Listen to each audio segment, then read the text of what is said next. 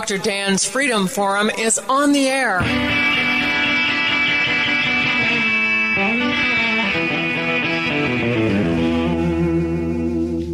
Never send to know for whom the bell tolls. It tolls for thee.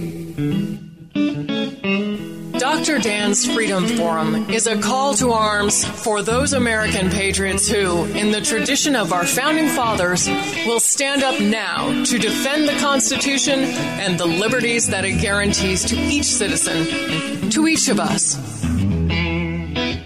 That is our mission, to explain in a clear and concise manner the direct effect of each issue on the individual, on you personally, not some anonymous being in a distant place, and to define in no uncertain terms the consequences of inaction. Let the battle begin.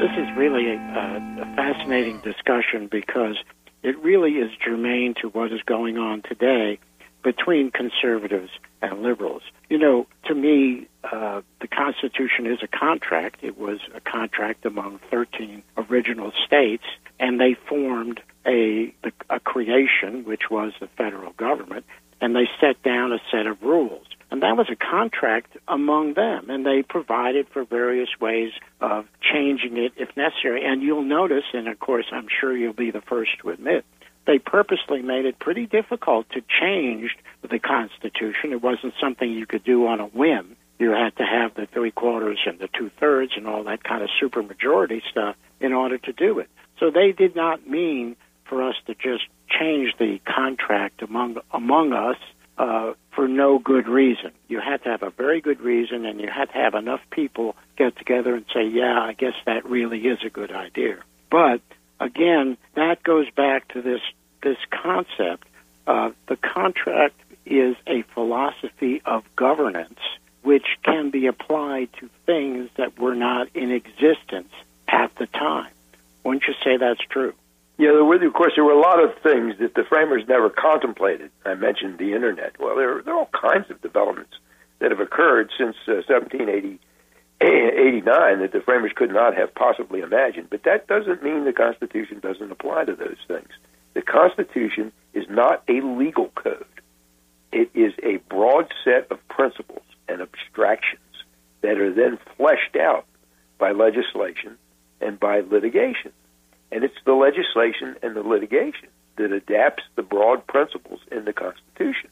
Principles like limited government, separation of powers, checks and balances, and the Bill of Rights, free speech, free press, etc.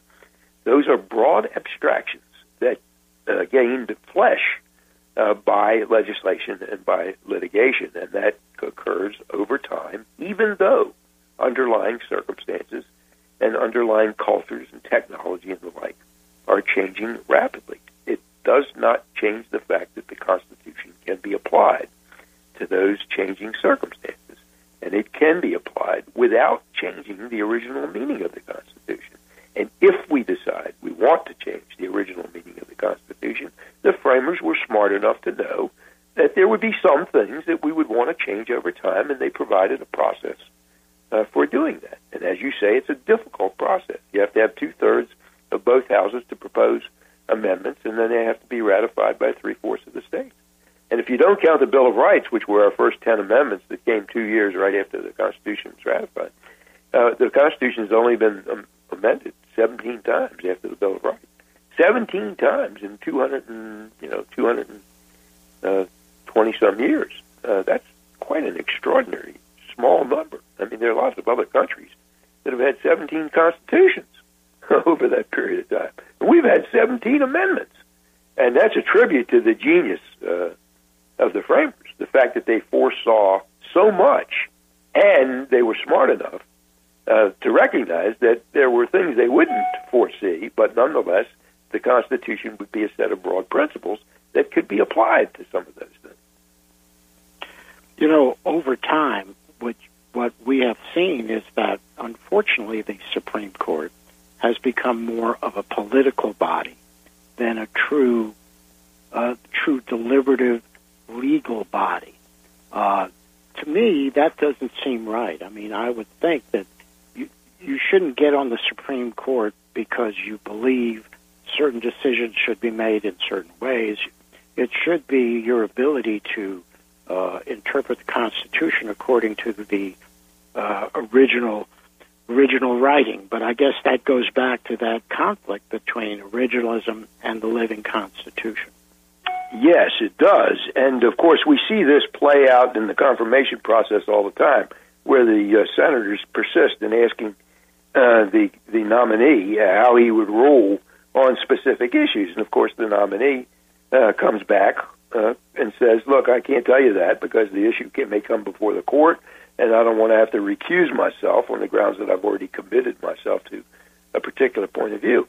Well, you know, what they ought to be asking the nominee is how they stand, what their interpretation is of the broad principles that underlie the Constitution: separation of powers, checks and balances, limited government, federalism, dual sovereignty. We ought to ask what's meant by unenumerated rights, what's meant by reserved powers to the states, what's meant by privileges or immunities or due process. These are the broad abstractions that control what the interpretation of the Constitution. It's those kinds of questions that are perfectly proper and that a nominee ought to be able to answer, rather than, are you going to overturn Roe v. Wade, which is, you know, something that a nominee quite rightly should not answer. Well, now that Gorsuch has been confirmed, and with our discussion that we've just had, Bob Levy, with originalism versus the living Constitution, how do you think that his presence on the court will affect the decisions in the near term? Well, Gorsuch is a textualist in the Scalia mold, so it's right that he should have been confirmed. We're replacing a textualist with a textualist. He's definitely, though, mainstream. He's not a radical right-winger, as the liberals in the Senate have tried to make him out to be. In 2006, 11 years ago, the Senate confirmed Gorsuch unanimously, no dissenters, by voice vote, as an appellate judge on the 10th Circuit. All of a sudden, for the Democrats in the Senate, he's become unacceptable. You wonder what the heck's happened in the last 11 years. He's written 800 appellate opinions, and only 14 of them drew dissents from his colleagues. That 14 is 1.75% of his appellate opinions that he wrote. And most of his colleagues were appointed by Democratic presidents. So he's quite mainstream. He's heard, over the course of his career, 2,700 cases, and he only dissented in 35 cases. That's 1.3%. Some of his cases have gone up to the Supreme Court for review. Some of the cases that he's written, 9 of them went up to the Supreme Court. He was affirmed by the Supreme Court in 7 out of the 9 cases, and 4 of the affirmations were by 9-0 votes. And his reversals, one of them involved a arcane question under the Tax Injunction Act, and then there was a recent decision of whether taxpayers were obligated to provide an autistic child with a better education. So, it's quite clear that Gorsuch has the necessary experience and expertise and temperament to be a justice, albeit on the conservative side and in the Scalia mold. And I think you will see him continue to question expansive government, to uphold individual rights. Indications are that he will be a proponent of gun rights, for example. He will be less deferential even than Scalia was to these various administrative agencies. Scalia's view was that, we've already been down that road. We've already talked about deference to the administrative agencies. It's a battle that's been fought. The folks that think that we shouldn't be deferential, they lost that battle, and Scalia didn't want to revisit it. Gorsuch will be much more likely to revisit that issue as to how much deference the court should be giving to these administrative agencies that are exercising lawmaking power that was not given to them in the Constitution. So that'll be, I think, the main difference. Otherwise, you'll expect to see somebody who's a textualist and who I think you'll see agreeing with Scalia, Thomas, and Alito on a large number of issues.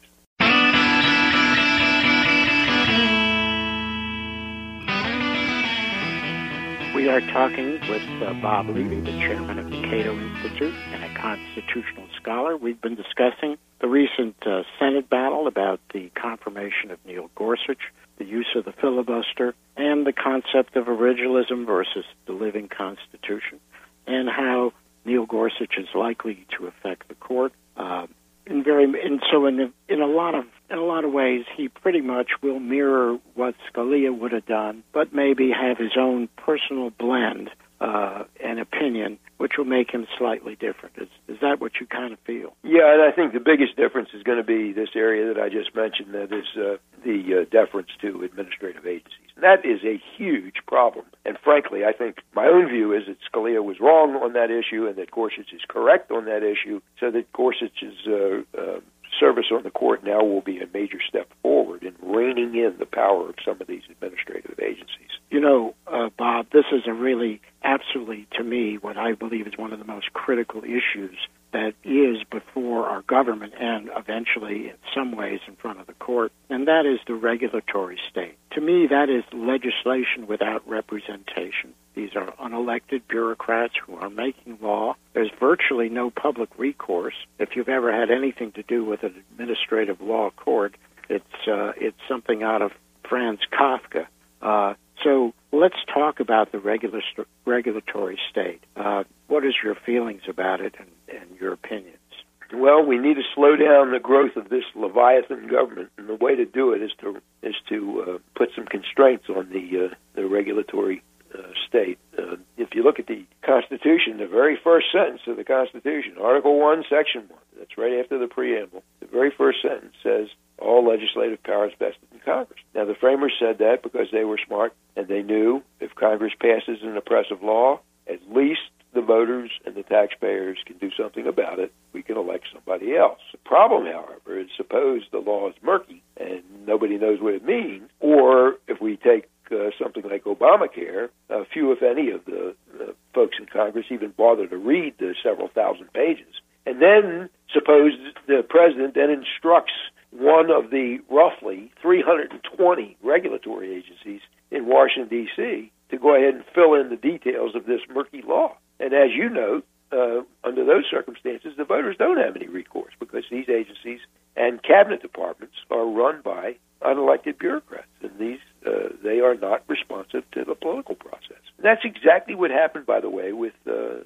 bailout, or TARP, the Troubled Asset Relief Program, which essentially turned lawmaking power over to these executive departments. First, Treasury Secretary Henry Paulson, and then Paulson's successor, Timothy Geithner.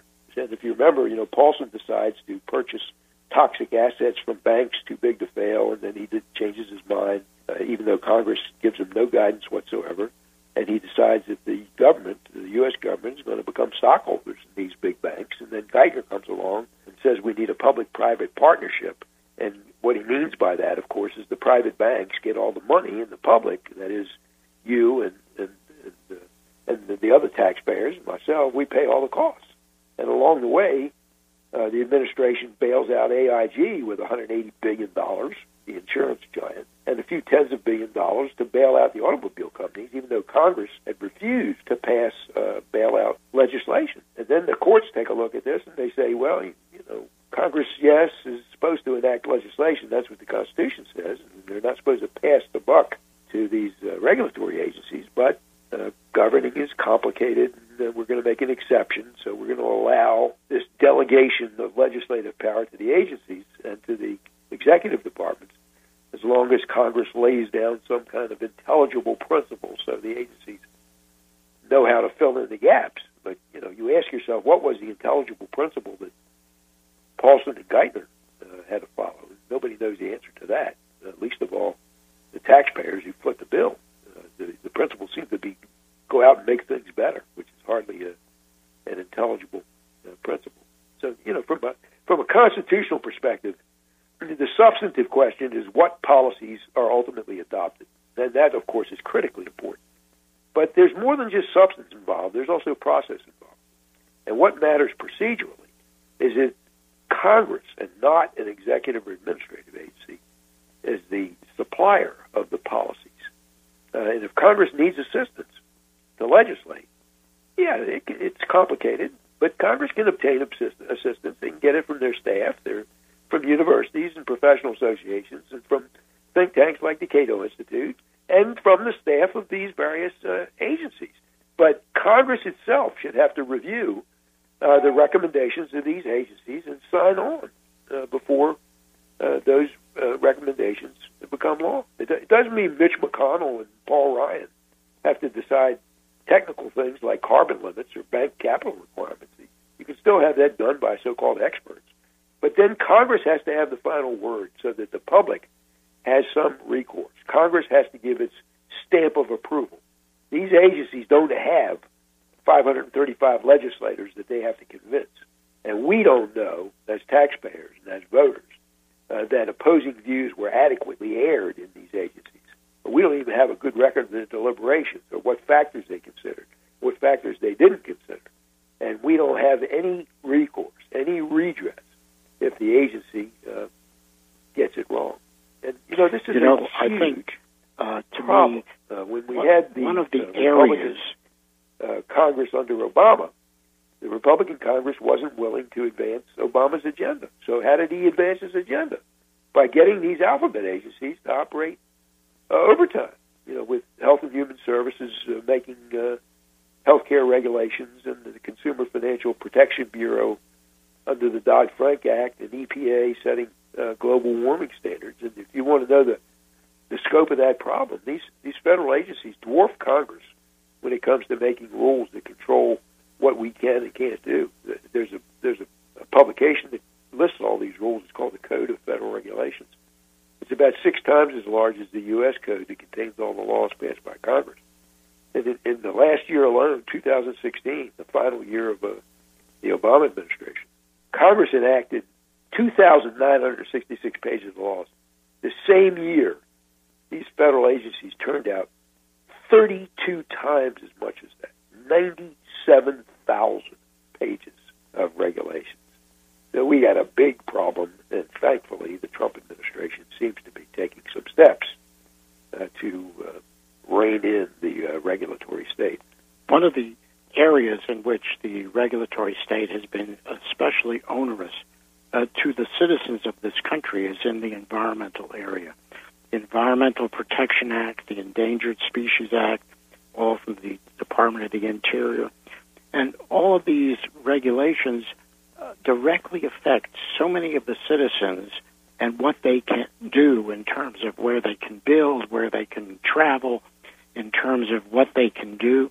And just some of these regulations which are so innate, just so stupid, like labeling carbon dioxide a poison gas, when we know anyone who has passed 8th grade biology understands the symbiotic relationship between animals and plants, and that carbon dioxide is not a poison gas.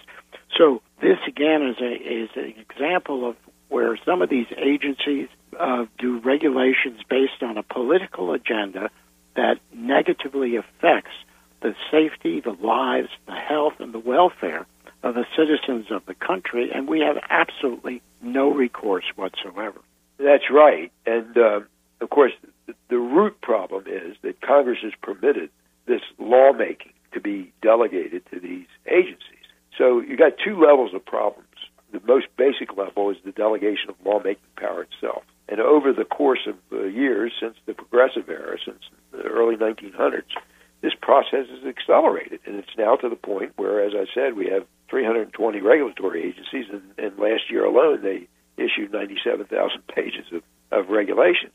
The second problem is the one where I think Gorsuch is going to make quite a difference, and that is once these regulations are enacted by these agencies, suppose they're contested. How much deference do we give to the agencies in terms of their interpretation of the underlying statute? And there is this doctrine known as the Chevron doctrine, named after a case that was decided a long time ago, that says that the agency's interpretation of the statute should prevail as long as it's not unreasonable. Well, Neil Gorsuch believes, I think, that we shouldn't be quite so deferential to these agencies.